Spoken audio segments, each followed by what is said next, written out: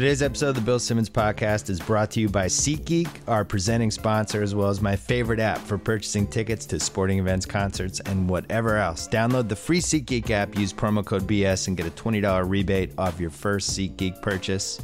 Every purchase backed by a 100% guarantee. It's the best and smartest way to buy tickets. Again, download the free SeatGeek app and enter promo code BS.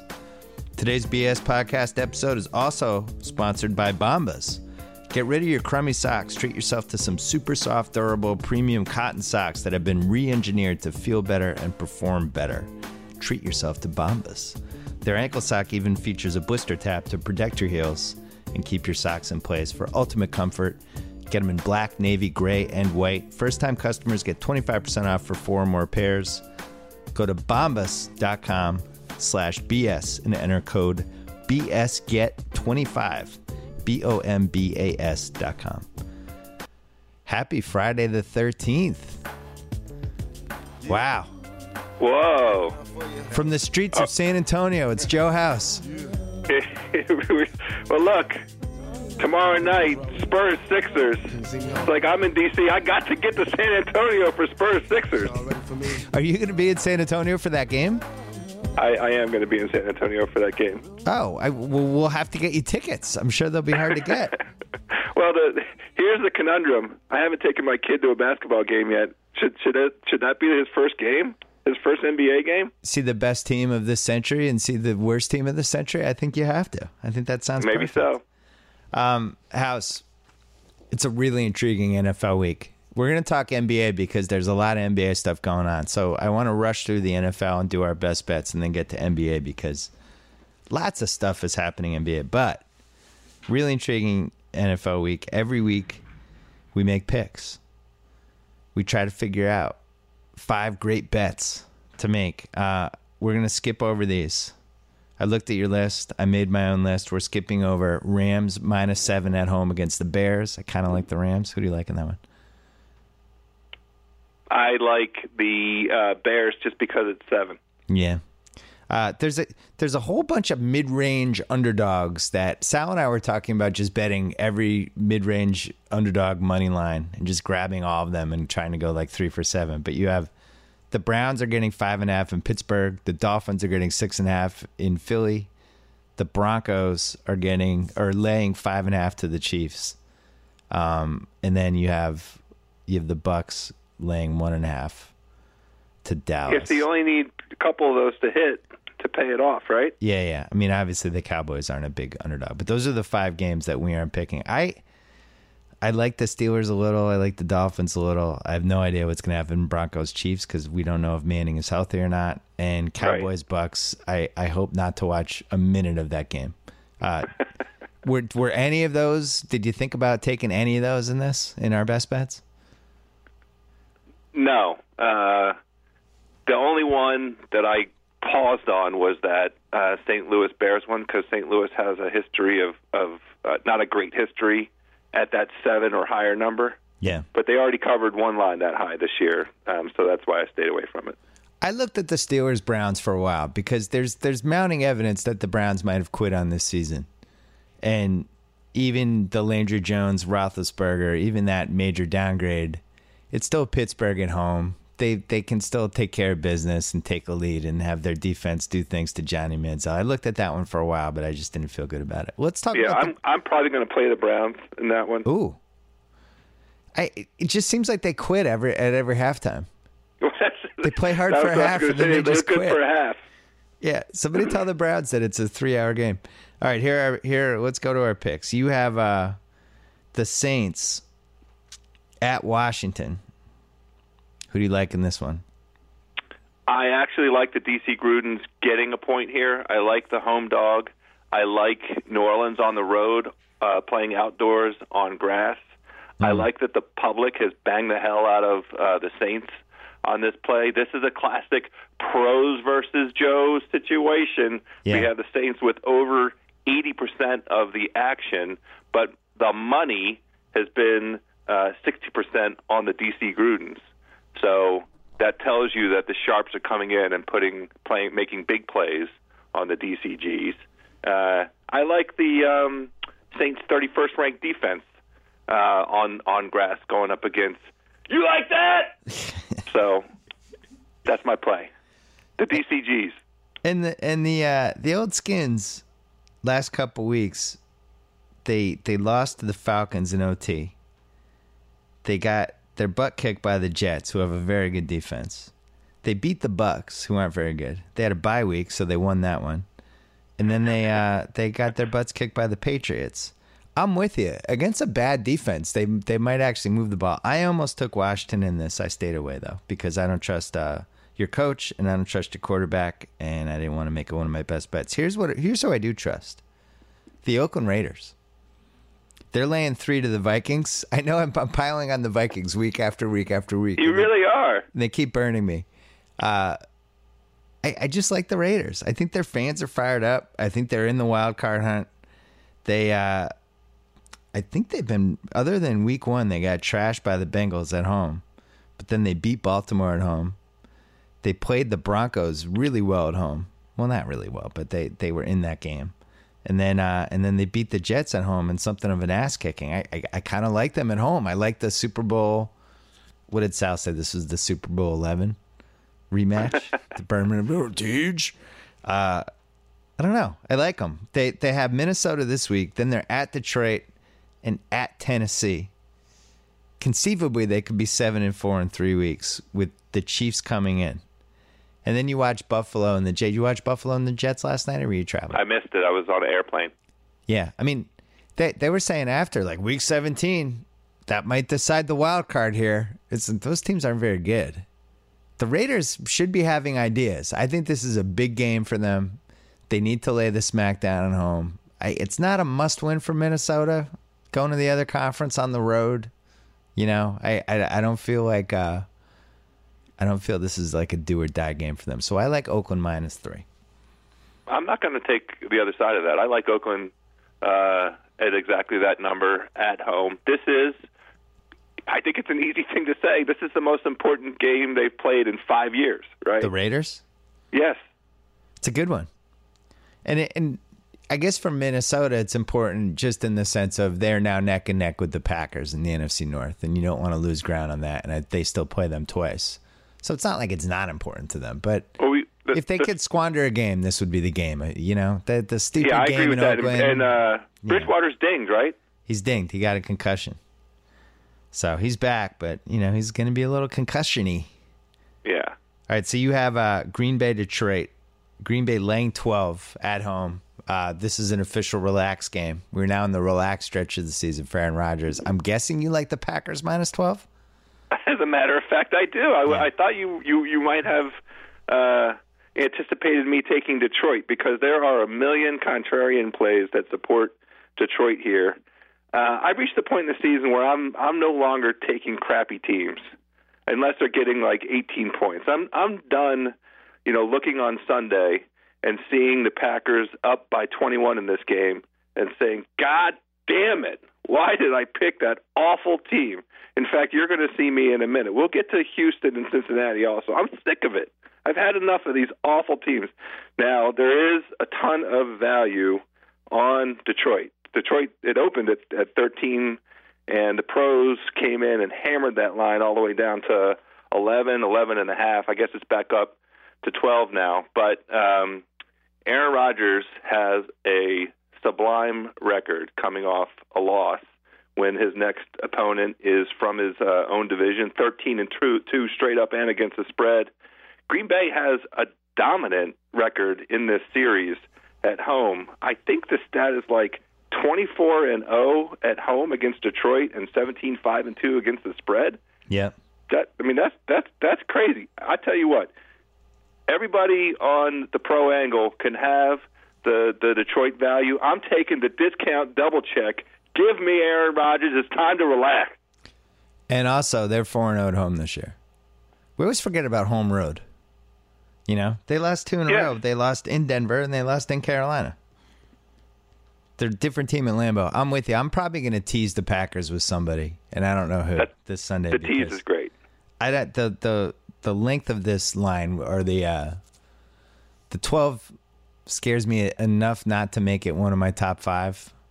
I do think that the Lions, did you see the Stafford stat that if they just lose every game the rest of the way, Stafford will be the worst quarterback since Archie Manning, basically, from a win-loss record standpoint? I did not see that, but it's very funny to me. Yeah. So you have him and you have Fitzpatrick and a couple other, but it's very hard to start 80, 90 games and be minus 20 in those games. I'm with you.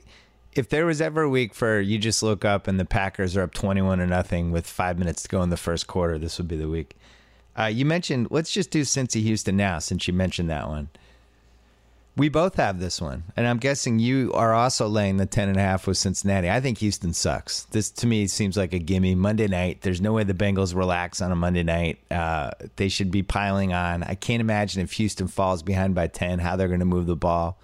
I have Cincy minus 10.5, and you have the same? We are in violent agreement. That's exactly violent. right. I like when we're in violent agreement. There's a nice stat for 8-0 or greater teams. They are 55-16 straight up through the rest of the season in recent memory. And 33 of those 55 wins are by 10 or more points. So what you're kind of looking at here is, do you think that Cincinnati can beat Houston by more than 10 points? And I think they sure can.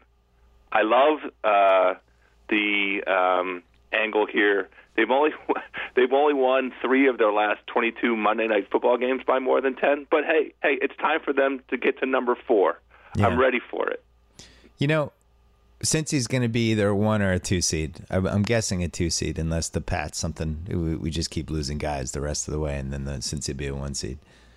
But you think at the end of this year, Houston will be one of the 5 worst teams in the league. Cincy will be either a 1 or a 2 seed. And we'll feel really dumb that we didn't lay more money down on Cincy on a Monday night against one of the 5 worst teams in the league. Yeah, I already feel dumb that I haven't laid enough money on Cincy through the balance of the year. They're good. Why wouldn't we just tease Green Bay and Cincy? Oh, it feels so obvious. But sometimes the obvious play is the right play. I have the Jaguars getting 5.5 in Baltimore. Baltimore's just not good. It's not a good football team. Not a lot to play for anymore at this point for them. I know they can get fired up. We're home.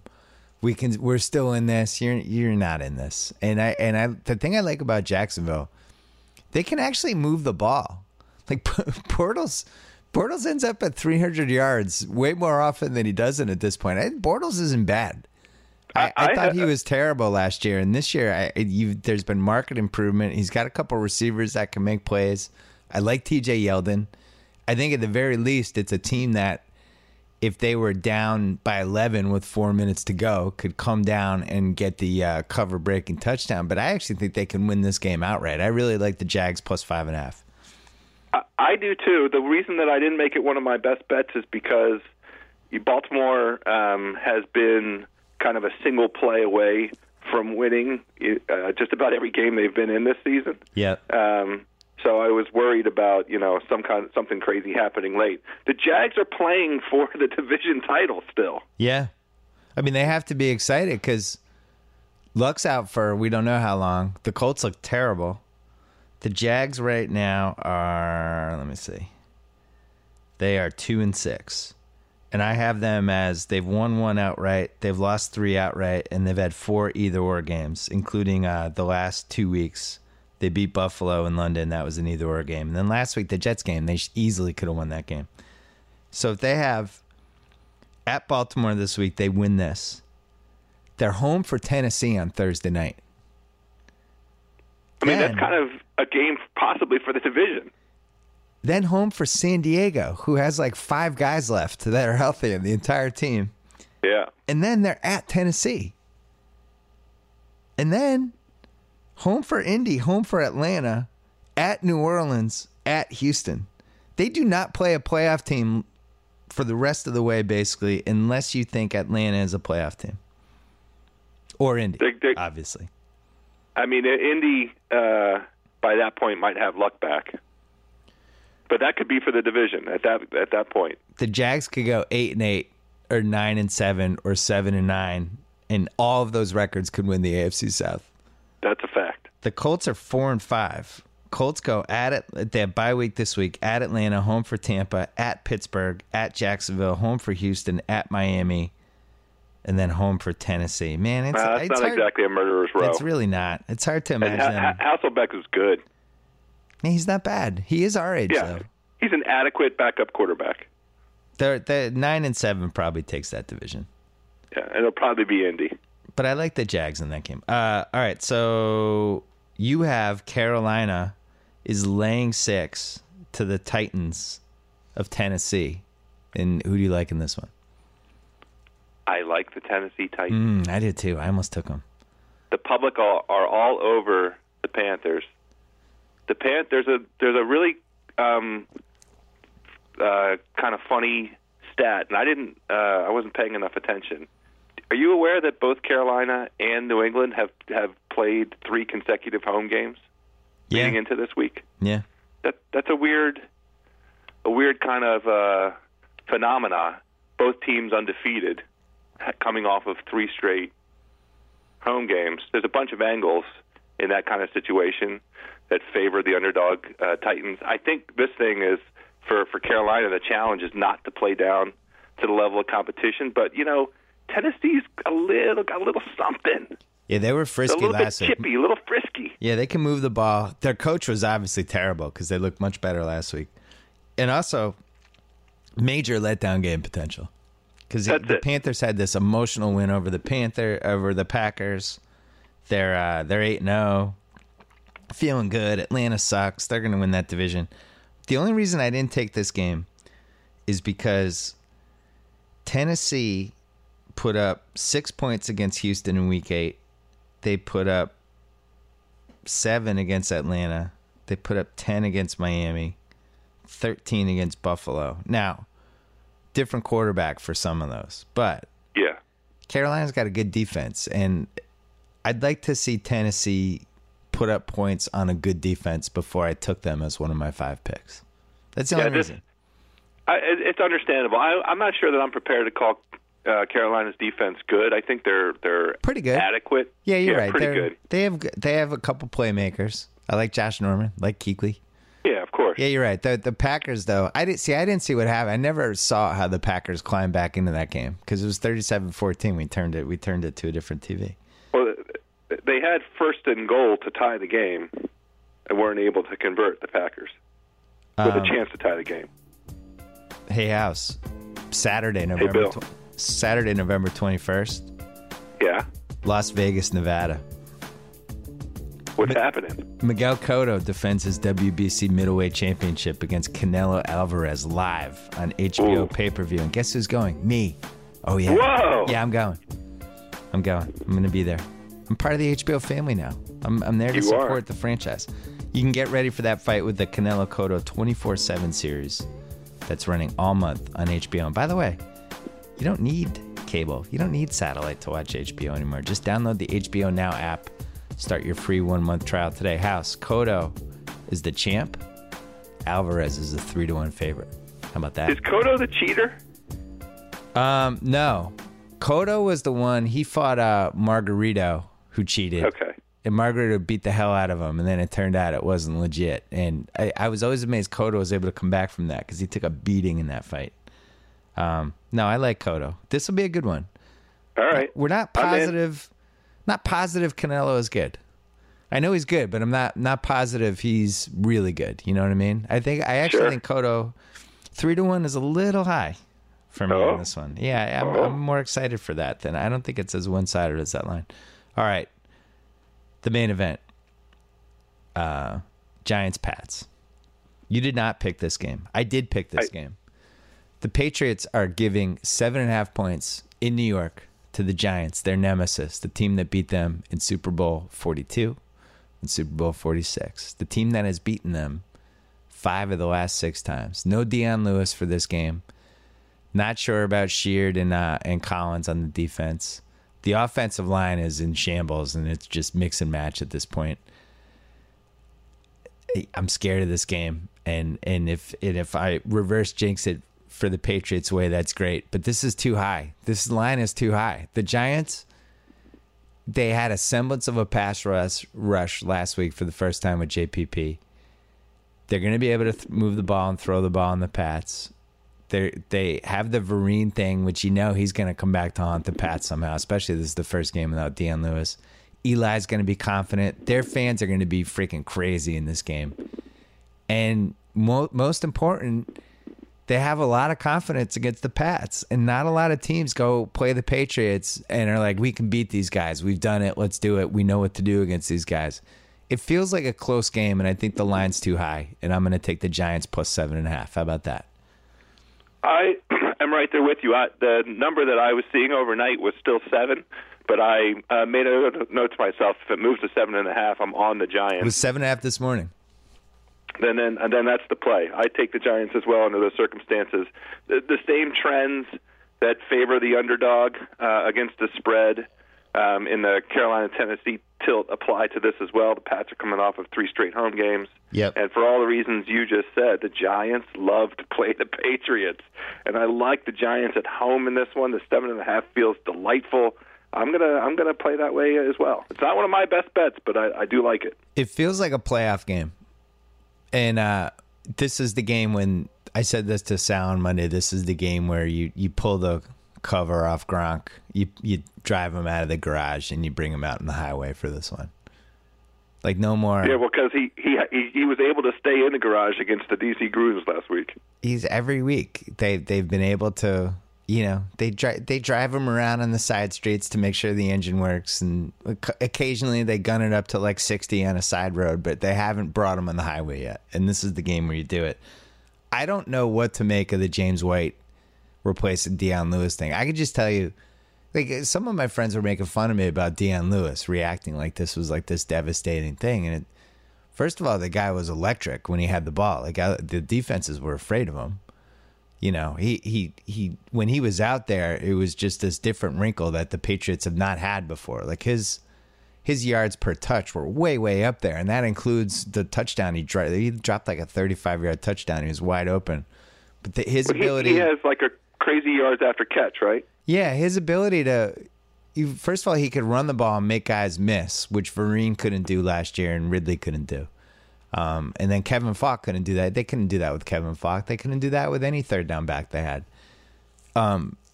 He was just as good as Vereen catching the ball out of the backfield. The other thing they were doing with him was just lining him up as a receiver, where they would hide it and then they'd run him out. And if he had a linebacker or a safety against him, he could just beat those guys deep. It was a weapon, and they were just. He had gotten hurt after a couple games, and he'd come back and he'd abdominal muscle or something. They were just figuring out how to use him. And from a ceiling standpoint, I think it lowers the ceiling for this team. I still think they can win the Super Bowl. I'm still feeling good, but it lowered the ceiling. And that's what people are missing with this. It's like when they lost Sammy Morris in 2007, it's like, whatever, Sammy Morris, not a great running back. But the drop-off from him to Lawrence Maroney changed that season. Everyone remembers that offensive juggernaut the Patriots were in 2007, but it was really a 10-week juggernaut thing. And then after that, they were a very good team, but not the same offense. And so my fear with this Deion Lewis thing is that it's going to change who they are a little bit. And you remember, like last year in the Super Bowl, Brady's down 10. How many catches did Shane Vereen have on those last 2 drives? Like 100? I mean, 110, I think. Every time that, there he was, security blanket, yet again. Oh, there's Shane Vereen again. Oh, another big catch by Shane Vereen. So who's that security blanket now going forward for this team? Is it James White? Is it somebody they haven't picked up yet? Is it Brandon? It's not going to be Brandon Bolden. I've watched Brandon Bolden for the last couple of years. It's not him. So who is it? What do they do? And I'm nervous. So there you go. If you had a gun to your head right now, who wins the Super Bowl? Patriots. Okay. Well, that made me feel better. Thanks, House. I can't. I don't. There isn't anybody from the NFC that I think is playing at that level. Our last game, and then we're going to talk hoops. Seattle, laying 3 on a Sunday night against the Cardinals of Arizona. We both picked this game, and I think we might be against each other in this game. Who do you have? Oh, yeah. Interesting. Who do you have? Why? Oh, tell us. I'm taking Arizona. I love the points. Okay. Are we against each other? Yeah. I'm taking the Seahawks. Oh, interesting. Yeah. All right, make your case. I'll make mine. This to me is a basic who is the better team game. Seattle's 1-2 against the spread at home. Power rankings all across the board have Arizona slightly ahead of Seattle. They're, the 1A, 1B right there with Green Bay is 1C is the NFC contenders. Carolina's, a step ahead. Well, Carolina and then those three teams, I would say. And this is we keep seeing this situation every week where the better team to me is getting points. We had it 2 weeks ago with the Broncos and Green Bay. We had it last week with Carolina and Green Bay. And I like Arizona coming into this situation, getting some points. There is also this really stupid, crazy stat. Bruce Arians is 15-1 against the spread in his NFL career as a dog of less than 7 points. I mean, that is a dumb stat, but 15-1, sit up and take notice. The Cuz also has the Cards as one of his SportsCenter picks. Oh, I love to be with the Cuz. I know. Well, and that's yet another reason why I like the Seahawks. I think like 4 or 5 times a year, everybody decides that there's a really smart under-the-radar pick that they're going against the grain, and, I flipped it. And I actually think sometimes you got to then flip it back the other way. You have Seattle at home. They're favored by 3. Seattle's 24-3 in their last 27 games at home since, I think, 2012. They're 24-3. And the Cards are 11-9 with Bruce Arians as coach on the road. The thing that people forget about the Cards, great home team, really reliable at home, and basically a 500 team on the road. And meanwhile, the Seahawks are an unbelievable home team and haven't, been a little spottier on the road. But 24-3 speaks for itself. Yeah. This is the game of the year for them. They're 4-4. The Cards are 6-2. They play the Cards twice. They have to win this game. The Cards don't have to win this game. They're going to see Seattle and Arizona. I'm not saying they're not going to treat it like a playoff game, but from an urgency standpoint, this game just means more to Seattle. If they lose this game, they're 4-5. They got to play the Cardinals in Arizona still. And you might not make the playoffs at that point. Like here's the rest of their schedule. After Zona, they have apparently the Cardinals fans hate when I say Zona. I'm sorry. It's like I went through a Frisco phase with San Francisco, and I apologize for that too. I'm going to try to get rid of Zona. What's wrong with Zona? I don't know. They don't like it. I don't want to make the people from Zona unhappy. After this, first of all, Seattle's in a stretch now where they had a bye week and then 3 straight home games, which you talked about before. That's a nice little stretch there. 4 weeks at home. You're hanging out. You get to sleep in your bed. Yeah, you see your family. See your girlfriend. See your mistress on the side. You're juggling both of them. Going to your favorite food places. Going to your favorite coffee place. Maybe your PED dealer. He's right there. He has a little something for you. It's just better to be at home. So they have Zona, San Francisco. They're playing Frisco. They're going Zona, then Frisco. And then the Berg. 3 straight at home. Zona, Frisco, and the Berg. And then so if they go 2-1 in that stretch, they're still right there in the mix, right? What if they go 3-0? Well, 3-0 puts them right back in the Well, they're going to beat Frisco. So then they have the Steelers and Landry Jones in Seattle. No, I'm not sure. There's this. It seems like Big Ben may be back. He's already got the walking boot off. I'm glad it's Friday the 13th because he's the real life Jason Voorhees. Like his foot bent 120 degrees in that game on Sunday. And he might come back. Guy's unbelievable. What can you say? He's a big bitch. He's fantastic. He should wear a hockey mask. That guy. He should wear a hockey mask with scars and blood on it, like just to complete the Jason effect. So then they go at Minnesota, at Baltimore Sunday night. Baltimore will be done for the season at that point. Home for Cleveland. They quit 2 weeks ago.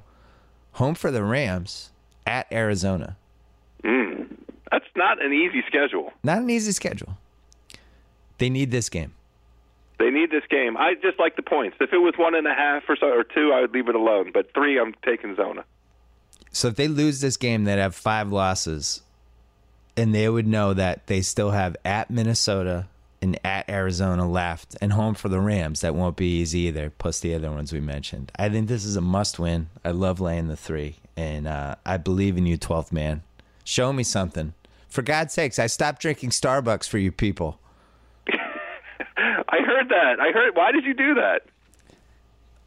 It made me feel better to stop drinking Starbucks. I can't explain it. You know, the Thunder left Seattle 8 years ago, 10 years ago, however long ago it was. You know, now you're going to start. Now you have the principal position. You know who always made me feel bad about it when I run into him on LA Live is Neil Who? Everett. Oh, really? See me at the Starbucks, he'd be like, "Oh man, you know that's the reason the Sonics left, right?" He just pointed to the Starbucks cup, and I always feel terrible. But he's right. The guy who ran Starbucks sold the Sonics to 2 guys from Oklahoma City who were trying to pretend they weren't going to immediately move the team. Oh no, we're committed. Unbelievable. All right, so here are our picks again. You have the DC Grudens 1.5 at home against New Orleans, and you have the Packers -12 against the Lions, and you have Tennessee +6 at Carolina. I have the Raiders -3 against Minnesota. I have the Jacksonville Jaguars +5.5 at Baltimore, and I have the New York Giants +7.5 at home against the Pats. We both have Cincy -10.5 against the really shitty Texans. Yeah. And then we disagree. I love when we disagree. You have Arizona +3. I have Seattle -3. And we'll see. If Seattle loses this game, it's a borderline write-off. But you know what? This is right around the time when didn't Seattle do this last year? It was right around here when they made their run last year. It really was. Yeah, you're absolutely right. It's a nice angle to play that narrative right now, starting now. I don't have any issue with it. It's just the 3 points. Here's the difference: last year's team, this year's team, the O-line, the much maligned offensive line. But man, they can't protect leads, and in the red zone, I forget all the stats, but they're pretty damning. Like Lombardi always used to talk about how Kyle Orton was a 20-20 cornerback. He would just go between the 20s, but once he got past the 20, you're in trouble. And that's what the Seahawks team is this year. They're a 20-20 team. Really good between the 20s. That's not where you want to be if you're trying to win the Super Bowl. That's why they're 4-4. Hey, House, Thanksgiving is coming up. If you're going to someone's house and they're going to cook you a turkey with stuffing and mashed potatoes and yams and carrots, everything else, why wouldn't you bring them a delicious porch pie? Oh, what a great idea. It's a Southern delicacy that might change your life. Choose from buttermilk, chocolate chess, Southern pecan, sweet potato. The possibilities are endless and delicious. And they even have a monthly pie club. They will ship anywhere in the United States. If you're going to order a Southern delicacy and it's not a human being that you're paying by the hour, then do it with porchpies.com. Order pies from them. Southern delicacies, delicious. And by the way, we did one last week, and Robin, the lady that makes all the pies for porchpies.com, sent us 2 pies. Who's us? And they were little sampler things. In one of them, there was one full buttermilk pie, and then there was one with the four mini pies. Have you ever seen the mini pies? No. Yeah. By the way, you said us. I live in Washington, D.C. My mailbox is empty. So send me a pie. I'll make a video of me eating a delicious porch pie. So there were mini pies, and it was like one was like apple, and one was pecan, and one was buttermilk, and our entire family turned into corn Julio. We were just mauling these pies. It was hilarious. That's what they make you do. They're so good. They turn you into pie zombies. And then you go, it's a borderline diabetic coma afterwards. You really, I was just glazed over watching football, but not really, and I was hallucinating. It was so good. It's what makes life worth living. Why bother living otherwise? Yeah, porchpies.com. All right, so the Warriors are now 10-0. Yes, they are. Not only are they 10-0, but they've turned into a team that is starting to remind me a little bit of 86 Celtics, 96 Bulls, kind of they just go in. The key to me with great basketball teams is when they go on the road and what their attitude is and how they handle it and how they embrace the performance aspect of it. We always talk about performance and art with basketball.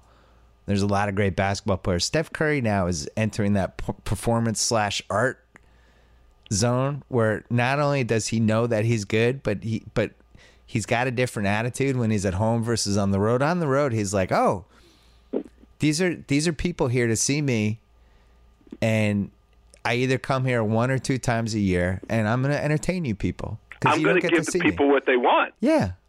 Hello, people of Minnesota. My name is Stephen Curry, and I'm the best basketball player in the league right now. And I'm going to put on a little show for you. Can we stop on that note for a second? Yeah. This is one of the things I wrote to myself this week. Let's have a very quick conversation about Steph Curry versus LeBron James as the best basketball player in the world. Okay. What is the argument for LeBron at this point? The only argument for LeBron is a ceiling argument. That if he's going all in, if it's like a game 7 and he's emptying the kitchen sink, his ceiling is higher than Steph Curry. But part of being the best player in the league is day after day after day, you're the best. And Steph Curry is now the best offensive player in the league. His defense is pretty good, but the stuff he's doing offensively now, it's at a whole other level. I mean, Nash won 2 MVPs and was not nearly as good as Steph Curry is right now. Oh, not even close. It's not even close. I'm not prepared to concede that LBJ's ceiling when he's going, all in, trying to win a game, that it's higher than Steph. If we're inside a minute and I need a bucket, I'm taking Steph. And the thing that's amazing is he's cutting these teams' throats in like the first 2 minutes of the game. Like the game yesterday, they're up 13-2 and like a minute into the game. The second shot he took was like a 30-footer. I love the stat that they showed after last night. He already has 4 quarters this year of 20 or more points in a quarter. And what's scary, and this is why I think that, Ernie jokingly brought up the 70 wins thing yesterday. It's not a joke. First of all, they're better than they were last year because Curry's better. Harrison Barnes is better. Ezeli has turned into a really valuable big guy. And they're deep and they know each other. And the fact that Steve Kerr is not even involved and they're doing this, to me, is like, this is just an engine now. You could coach the team tomorrow and they'd probably win by 10. Wow. I'd love to give it a try. It would be fun. You'd be a great coach. You'd be very well dressed. I worry about you from an eating standpoint. That's like 3 hours where you wouldn't be able to eat. Yeah, that'd be fine. No, I would really enjoy. I would savor the victory dinner afterwards. I would save up for the victory dinner. That's true. Yeah, okay. But anyway, the thing that the 86 Celtics, which I still think is the greatest team of all time, and if you never read my book of basketball, it's probably available for like 50 cents on eBay at this point. But the 86 Celtics went 67-15, and then 15-3 in the playoffs. But they were 50-1 at home. They played 51 home games. They won all of them except for one game against Portland. But one of the things that made them special was they just killed everybody when it mattered, and the games they would lose would be like the stupid games, like to the freaking Bullets and the Nets, and the games where they just kind of lost concentration and forgot to show up. This Warriors team shows up for every game. It doesn't matter. They're just out and they're fine. And if the difference that they have versus what the 86 Celtics had is if they're bored or if they're not totally feeling it or whatever, they'll just start shooting threes and they kind of suck themselves into the game. You know what I mean? Like, I'd say we're a little flat today. Steph just made a 32-footer. Now I'm excited to play basketball. And the effect that he's having on these games and on his teammates and just how great he is, I got to say, like, from a point guard standpoint, it's basically you'd have to go back to Magic, right? Oh, of course. Yeah. I mean, I'm going back 30 years now for a point guard who has had this kind of effect on the psyche of a game. This stretch that he's in in terms of the very best players to have ever played professional basketball and play the point guard position. Yeah. You have to talk about the very best guys. Yeah, I mean, I'm looking at my pyramid now. But yeah, the best point guards of all time: Magic, Oscar, Cousy, Kidd, people like that. Do you have Isaiah in there? Isaiah. Well, I gotta look. Yeah. I'm gonna forget somebody. That's why I'm looking up my pyramid. Okay. But like Isaiah and Steve Nash. Sure. Steve Nash won an MVP. Isaiah was the best player on 2 straight championship teams. Neither of those guys cut the guts out of teams night after night like Curry's doing right now. So I have Oscar. I had Oscar at 10. I had Magic at 4. I had Cousy at 21. Isaiah at 23. Stockton at 25. Stockton never could go to this level that Steph's going to right now. Iverson at 37. Game to game, Iverson couldn't get there. He wasn't even a point guard. Peyton. My point is, this doesn't happen. This is a rare thing that's we're gonna see like every 25 years, where you see a point guard who just destroys other teams, and everything he does makes his teammates better and puts them in a different frame of mind. And like, I watched the beginning of last night because it was TNT and he was on the road, and I just assumed he was gonna come out and just cut their throats in the first 5 minutes, which is what he did. You know, and then it's like Minnesota's guarding him with Andre Miller, and it reminded me of 30 years ago when some team would put some goofy white guy on Bird and he would get offended. Like Doug Collins had that great story about the Cavs game or the Bulls game when Collins started the game guarding him with Ben Paquette, and Bird got mad and he was running by him yelling at him to switch him off. He made like 5 straight shots. But that's like what Curry's doing now. He's like, oh, really? You're going to guard me with Andre Miller? All right, I'm going to score 10 straight points right now. I'm really mad about this. Seems like he's polite about it, at least. Yeah, he's polite about it, but and then we missed Maravich. Both of us were too young. Right. We didn't grow up with him. But I feel like the Maravich stories resemble what I'm watching now with Curry and what you're watching. So what am I missing? At what point? Well, this is my question. It still feels like it's a bit of a small sample size. At what point does it go from being a small sample size to a genuine sample size? You know what I mean? So you're saying, how do we know that this just isn't a super duper hot streak? Right. So last season is a pretty good rejoinder to that. He had astronomical numbers throughout the season, but not at this level. Not able to decide the outcome of games in the first quarter of the game. So we're only 8 or 9 games in. This has to be one of the best 10-game stretches anyone's ever had to start a season, right? So 10 games, 33.3 points, 5.3 rebounds, 5.6 assists. So he's 33, 5, and 5 every night. He's making 5 threes a game. He's making 5. He's 5 for 11 from 3 every game. He's 47% from 3. He's 93% from the line. So right now he's almost a 50-50-90 guy. He's a 53-47-93 guy. He's got to be. This could not have happened before. Right now he's 33, 5, and 5 with 5 threes.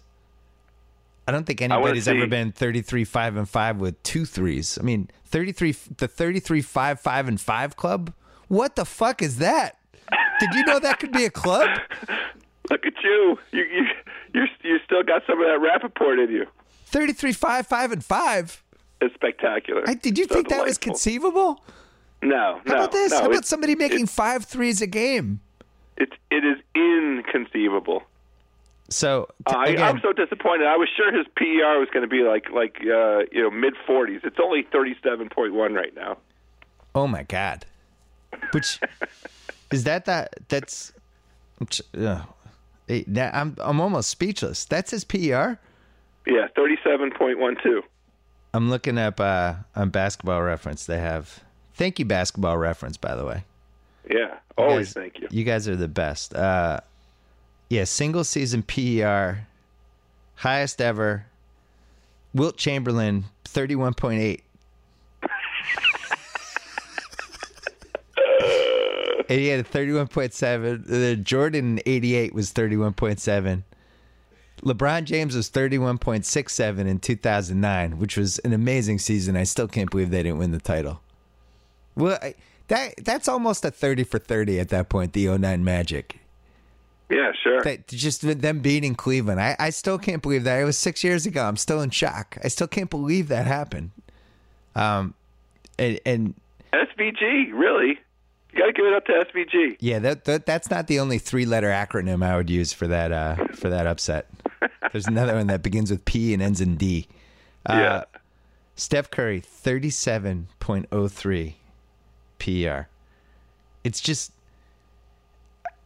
I don't understand. Like, if you love basketball, I don't understand how you miss the Warriors at any point now. You know, like our friend Hershey, who works for the NBA, who hates when we name drop him ever because he always feels like I don't know why it freaks him out. We always talk about how annoying it is that in the 80s we could only see Magic like 4 times a year until the playoffs. Like, just how much of Magic's career. I missed like 99.9% of Magic's career because I was in the East Coast and there wasn't really cable yet. And then when cable came, it was like one USA game a week, and CBS barely showed Sunday games, and that's it. I just missed all these Magic games. And now it's like you can watch. This Warriors team's going to go for 70 wins, and we're going to be able to see every single game. You know? Like, even the Bulls. We're going to watch every single game. The Bulls in 96, I was not able to see every game. I saw some of them. Same deal. Yeah. And I would also say I think the Warriors now are at the point where if they're in your hometown, you have to go see them. Oh, the mustest of must-sees. The mustest. You have to go. Yes. At least until they cool off, and they might. Right. They might not cool off. They might not cool off. I wrote about 72 this. 72 and 10 doesn't permit much in the way of a cool off. I wrote about this in my book, and I'm gonna plagiarize myself, but obviously I was there for the 86 Celtics. I got to go to those games, or a lot of them. I remember when the 96 Bulls came to town, what that was like and how different it was. Did you see them? I did. 96, I saw them in Washington. Range? Yeah, you must have. It was an event. It was hot in that joint. It was great. It was the Jordan and Pippen combo, watching the way it was like, at that point, it was like Jordan had just cloned Pippen. He had just, basically they had taken his DNA and just made a 6'7" swingman, longer arm version of Jordan. And the way they moved together, it was like they were in sync. And they would just destroy teams. And it didn't even matter who the teammates were. Tight, and then MJ took care of them. Yeah. And they was like, well, we need a rebounder. They go and they get Rodman. It didn't even matter who the other two teammates were. It was Jordan, Pippen, Rodman. It could have been me and you, and they probably would have won 60 games. So anyway, the Warriors right now, like, from, they're only making 12 threes a game, which isn't outrageous. Like yeah, right. They're 12 for 30 from three every day. They're shooting 40.8%. Barnes isn't shooting that well from three, which has hurt them. Draymond and Clay have been shooting pretty well. Iggy looks. It's kind of relative to say what's hurting them. What was their close game so far this season? The closest game was that Clippers game, right? Yeah, and you saw what happened in that game. And that's another thing that 86 Celtics and the 87 Lakers and the 96 Bulls could do, is they could be getting beat for 40 minutes and then just put together a 4-minute stretch and win the game. This isn't our night. Oh, watch this. We're going to score 12 points in 3 minutes, and now we have the lead. And you guys are rattled, and we know how to close. And then the other thing with them, because Curry's such a good free throw shooter, if they have a 3-point lead with 30 seconds left and they have the ball, the game's over. It's like having Rivera. So I'm just kicking myself. I'm so mad. We spent so much time talking about what would happen with this season. And if we had the conversation of, it would be a fun corner to be on, is that the Warriors are going to be even better than they were last year, and that they're going to be mad that everyone called them lucky. And that would have been a fun corner. And that they got a taste of this. We both took the over. Yeah, we both took the over. We both liked them. I thought they were going to have one of the best 2 records in the league, but my thought was, I got too trapped on the whole thing where they were too lucky with not getting injured last year, and this year they'd have to pay the piper. And, well, I don't want to jinx it. That's still risk. Yeah, because it's really hard to stay healthy in the NBA. Yeah, the like way, two whole seasons of nobody important being out for an extended stretch. That would be fairly extraordinary to see, I think. I will say this, though. If they're going to be able to keep winning games by 15 to 20 to 30 to 40 to 50 points and only play Steph like 33 minutes a game and basically not have to put a ton of miles on their dudes, that's going to lend itself very nicely to the injury front. Here's who they have coming up. Well, they do an extraordinary job of managing minutes. I don't think anybody on the Warriors averaged more than 32 minutes last year, and I think they're right around that same number. I think they were like targeting 30 this year. I thought I read somewhere. Yeah. So a game. They play the Nets of Brooklyn at home Saturday night. At home against Toronto on Tuesday. So that's 12-0. Yes. And then Thursday, November 19th, Golden State at the Los Angeles Clippers. Bill Simmons will be there. That'll be good for you. I got to figure out a way to get Tate. Healthy. I got to get Tate in the building for that one. Tate, I got to get you in the building on that one. Tate just had an orgasm. It was terrible. I'm sorry. Oh my God. I don't know what to do, Hess. They need to be healthy. Tate just ejaculated himself. I'm so scared. It's just me and him in this room. I'm staying away from that. I'm pretending I'm not hearing awful. That. So then after that, let's say they get through the Clippers. Bulls at Denver, Lakers at Phoenix, Sacramento and then here's the road trip. Wow, so they could be, if they could get to 17-0 going to this road, that's absurd. No, they're not going 17-0, but let's just say for fun. I don't think this will happen. Phoenix could be a little bit of a trappy game. I kind of like Phoenix now. I do too. They're again, they were this way last year too. A little bit of an attitude. I like it. The two guards have been very good. They have been the Brandon Knight Bledsoe combo have been very good. And we mocked a lot of what they did the last 2 years.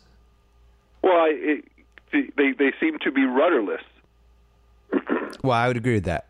I will say, I was thinking about this yesterday.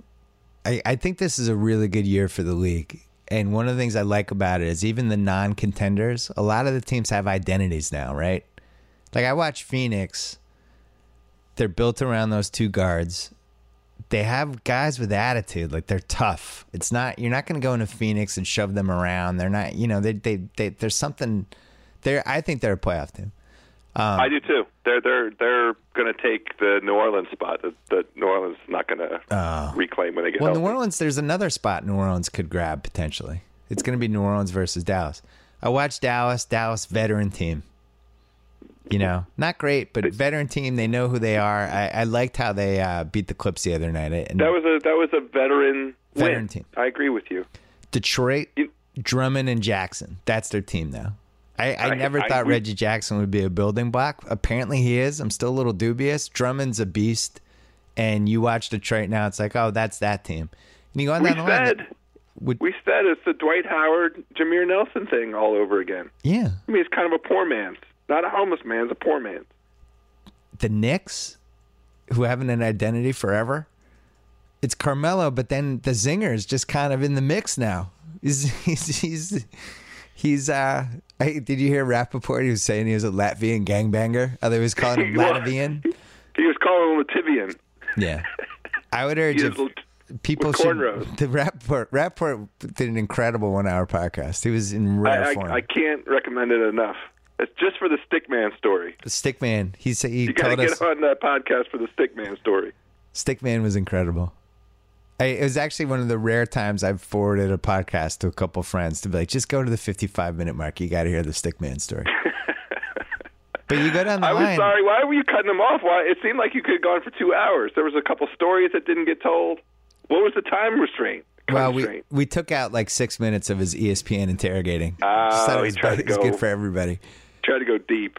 Yeah. I understand. It was just not worth it. There's a reason, by the way, that you are expressing, this an affection for this NBA season, and why I'm, 1,000% co-signing. the pace of play is incredible, and the Warriors get a ton of credit for it. Yeah. But it fits both of our eyes because we're going backwards to how we grew up with basketball in that golden era of the 80s when, pace was great and defense was a secondary consideration. Yes. And the difference now, it's threes. Before, it used to be post play would set up open shots, and there was a mood. The big guys would run, and that style was different. That style's gone, and now the threes and the pace and space has kind of replaced it. That era, you weren't allowed to hand check the point guard, so the point guard could go run all over the floor with the ball and create shots that way. Is it fair to say, can we officially say we have three terrible teams, and then there's a drop to the next or drop up to the next group? Sure. I think Brooklyn, the Lakers, and Philly are just atrocious. There's three atrocious teams. And then after that, you can make cases. The Lakers is confounding because they don't have to be atrocious. They should be playing those kids. Who, the Lakers? Yes.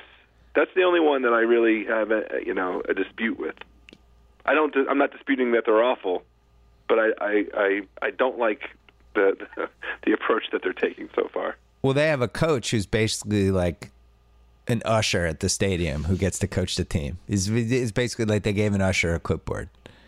And then they have young guys who are fun combined with Kobe Bryant and Roy Hibbert and all these people that don't fit in with the young fun guys who should just be running around and running. And like the best thing Kobe could do for this team is just to pretend he's hurt, but he won't do that, right? He's not going to do that. He won't pretend. He's legitimately hurt. He's been playing 20 years. He can't play but once a week. And that's fine. He should be a player coach. He should be embracing it. I loved the scene of him giving some dap to the Zinger after they played the Knicks. If he's doing that with his own guys, building up those young guys and helping them understand what it means to be a player in this National Basketball Association, that's a cool role. And that's the role that I'd like for him to embrace this year. Are you scared about the Wiz yet? Oh my God, are you kidding? Yeah, I'm petrified. The schedule. So last season, I sent a basket of delicious fruits and chocolates to the NBA scheduling office because they set up the Almost Bullets with a wonderful first 20 to 25 games this season. Brutal opening stretch. 4/5 of their teams of the teams they're up against are last year playoff teams, and this Wiz, the Wiz team is going through a little bit of an identity change. They're trying to implement this pace and space and pace, and it has come at the expense of defense and turnovers. The Washington professional basketball team had 50 turnovers in 2 games last week against the Celtics and the Hawks. That is not efficient basketball. Would you trade Nene and Beal for Boogie? Immediately. Without hesitation. Would you trade reservation or hesitation? Would you trade Nene and 5 first-round picks for Boogie? Yes. Unprotected, all of them. Yes. This year, and then every 2 years from that point on through 2022. That means I get Beal, Wall, Otto Porter, and Boogie. Yeah. All of whom are under 25 years of age. Yeah. Yes. Wow. So you trade 5. You trade 5 unprotected first-round picks. That means 10. So every other year you give up your unprotected pick. So it essentially runs 10 years because you can't have consecutive. That's true. So it'd be first-round picks going. 16, 18, 20, 22, and 24 unprotected. For Boogie? Yeah. I'm going to have an unprotected affair with the Boogie. Yes, I would do it. You think that's risky? If you're the Celtics, so you would trade the Brooklyn pick and David Lee's contract for Boogie. You would do that sight unseen. Of course. You wouldn't put any top 1 protection on the pick, anything? No. Unprotected. If you're the Kings, don't you have to do that?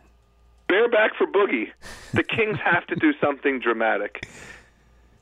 The best thing that they could do is figure out a way to get Vivek out of his majority controlling position, because the instability, the organizational instability, is and how directly it translates into on the court just chaos, shamockery. Well, what in the? I'm not going to Rappaport it. What is going on? Rondo played 48 minutes back-to-back nights.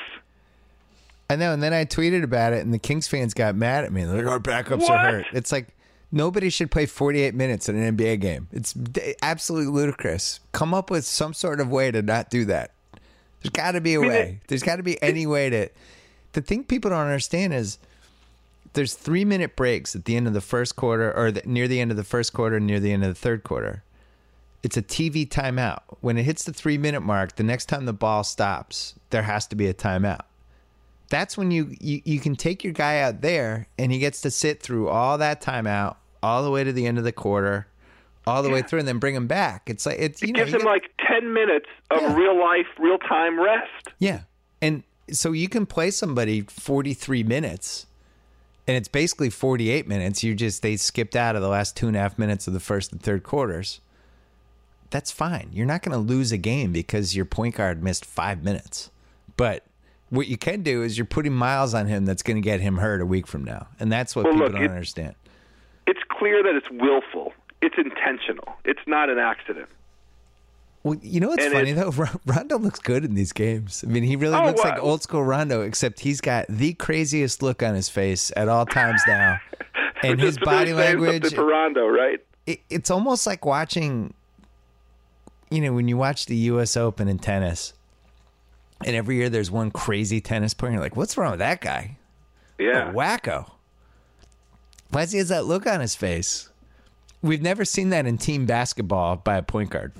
Yeah, who's the tennis player who said the thing to the other guy about his girlfriend? Yeah, that guy. That's the current crazy guy. Yeah, he's the current crazy guy. I love that guy. But Rondo, just the dynamic on the Kings games are incredible watches. Because they're incredible to watch. You Boogie, who might just give up at any time, just stop running back on D. He might make a face. He might show. Who knows what he's going to do? He's so unhappy and angry. And then you have Rondo, who's basically an alien at this point. He has no interaction with his teammates. And then you have George Karl, who's just sitting there with this look on his face, or standing there with this look on his face, like, "Oh my God, what am I doing?" I am just. It's like he knows. It's got to be. He knows. So that's the 30 for 30. Somebody needs to go to George Karl right now and say, George, when you're done with this, you got to get him signed up now.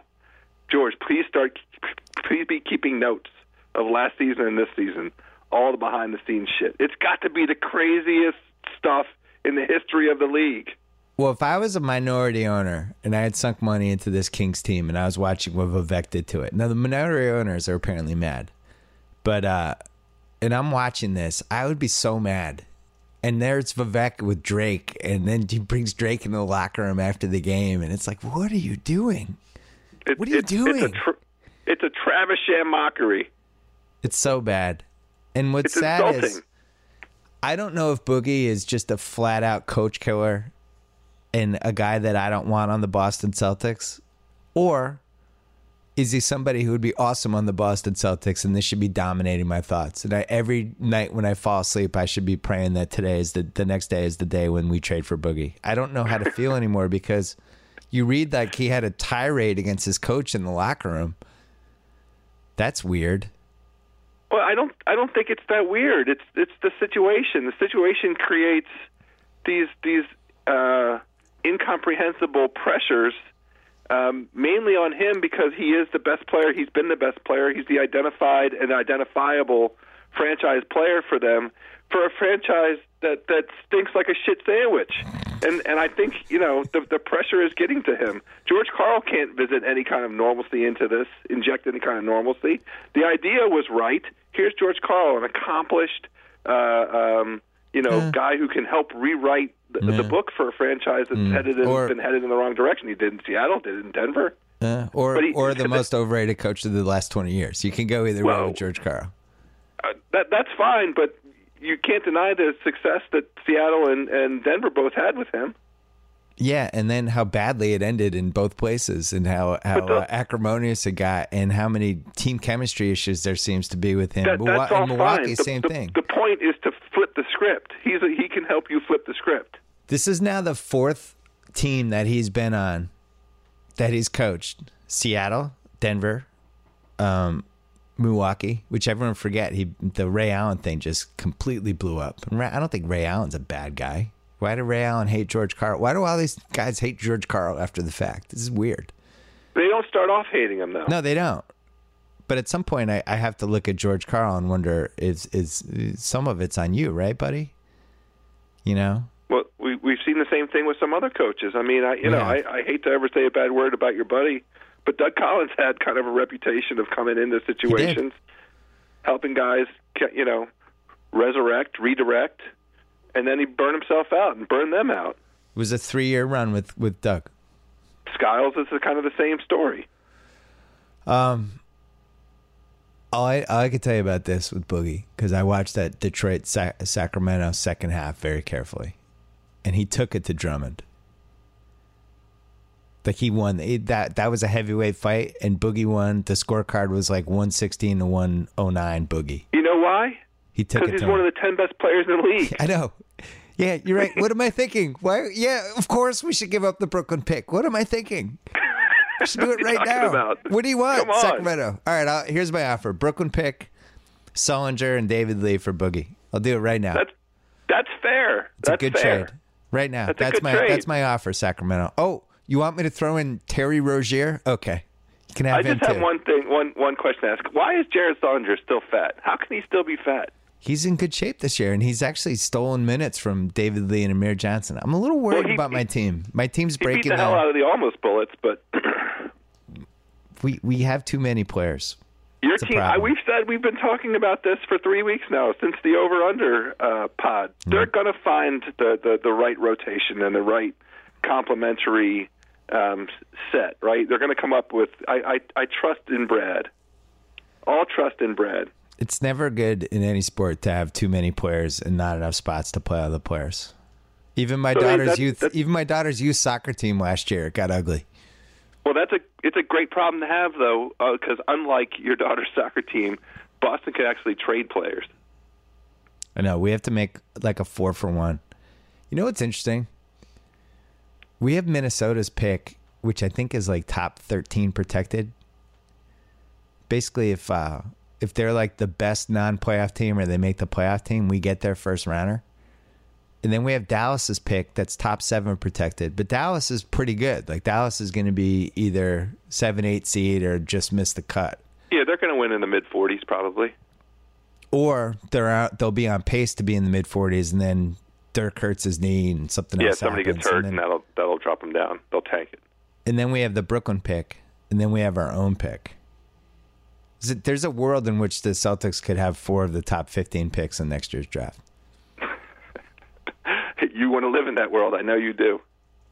You just mentioned Minnesota. I have one issue with you. Yeah. I want to take up something with you in Minnesota.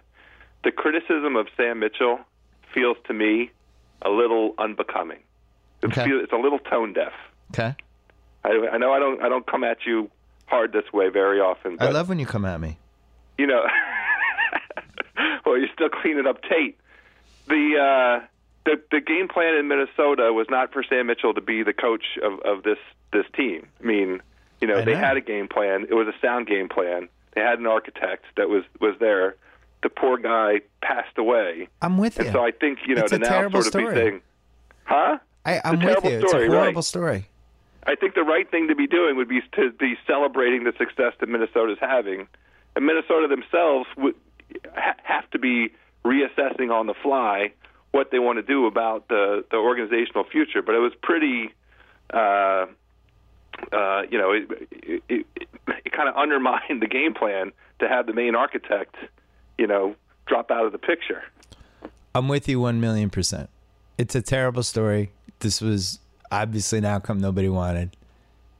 My only question is, you have Towns and you have Wiggins, who I would say are the best 2 building blocks on the same team that anyone has right now. And you could even argue going back to Durant and Westbrook in like the late 2000s for 2 young guys on the same team who are both studs, and there's something here.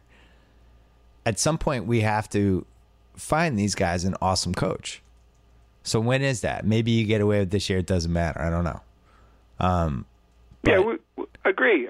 I think Minnesota concedes that Sam is interim. It's not, he's not permanent head coach. I think the description of him is interim head coach. Well, can we get Sam some help right now? Can't we hire him like an old assistant coach to come in and kind of help him? Because like when you're putting Andre Miller on Steph Curry, I'm worried. Yeah, that makes me nervous. That shouldn't be anything that happens ever. That's true. It just shouldn't. There has to be a better move than that. I don't know. Where's Tibbs? Can't they pay Tibbs like $5 million for 4 months? I like that. I love that. If I'm Tibbs, don't I want to coach this team? How much fun would that be? All these kids? You're right. They should get through this year, make their mistakes, be a lottery team. I do think they're a playoff team though if properly managed. They have the talent. They don't have the experience. They certainly have the talent. Towns is. We love it. All right, it's really exciting.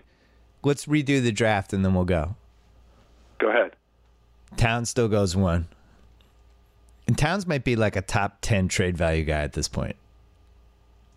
It's still a little small sample size, but he is everything that people projected, anticipated he would be, which is super tough, great hands, soft touch around the basket, beast defensively. Reminds me of young Rasheed if Rasheed wasn't a complete maniac.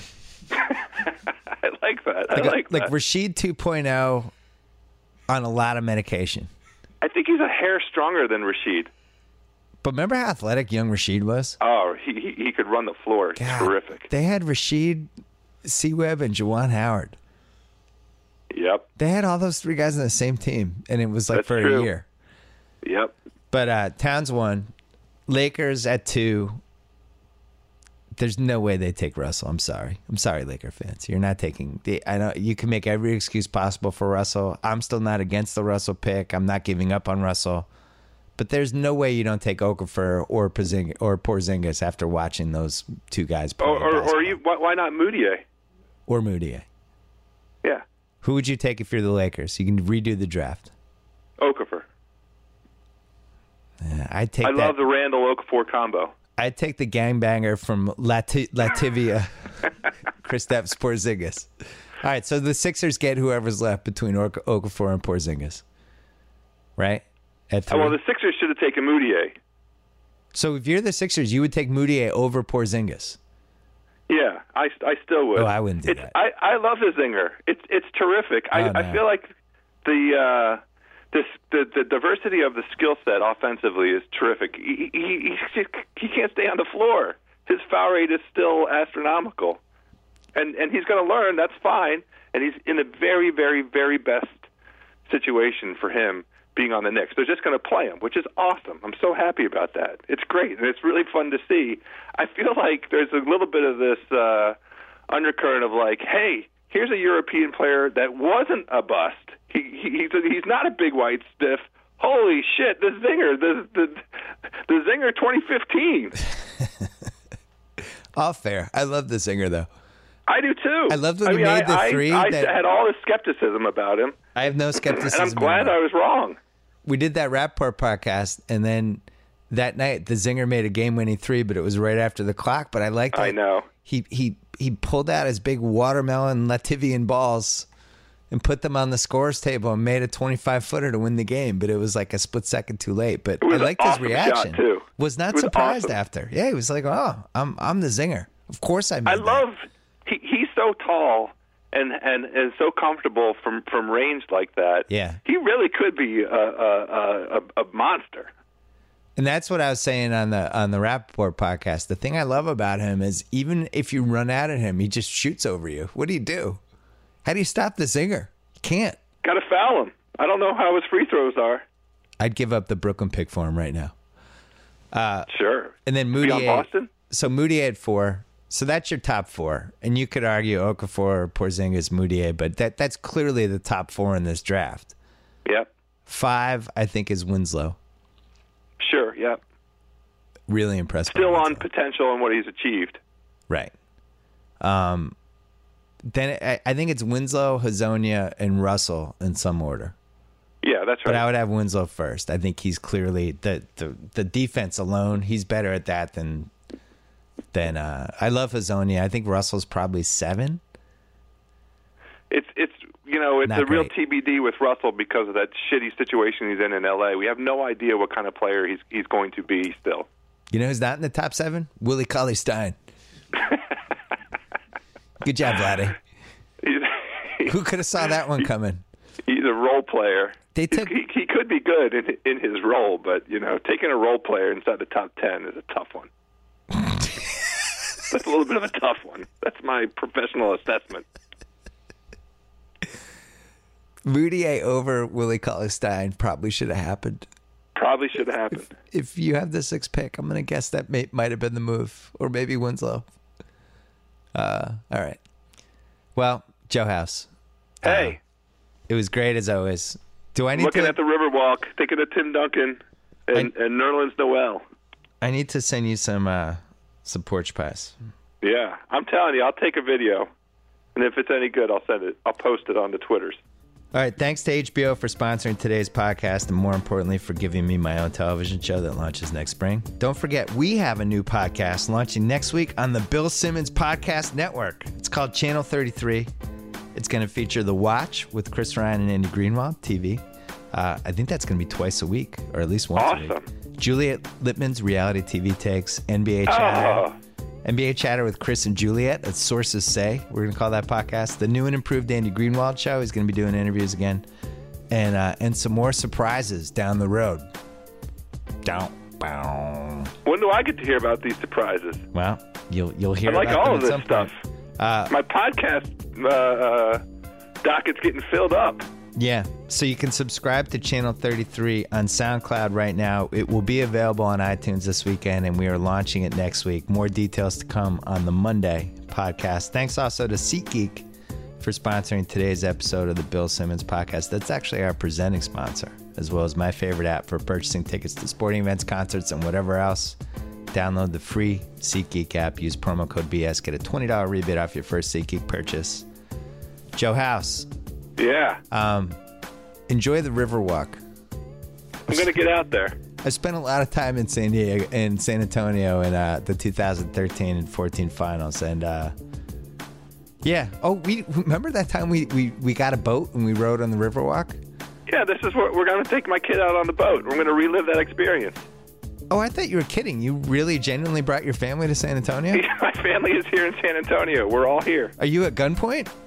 I don't want to discuss the circumstances, but it's true that my family is all here in San Antonio, Texas. Oh, your kid will love the boat. Do the boat. I know. We already walked him down and showed him the river and some boats on it.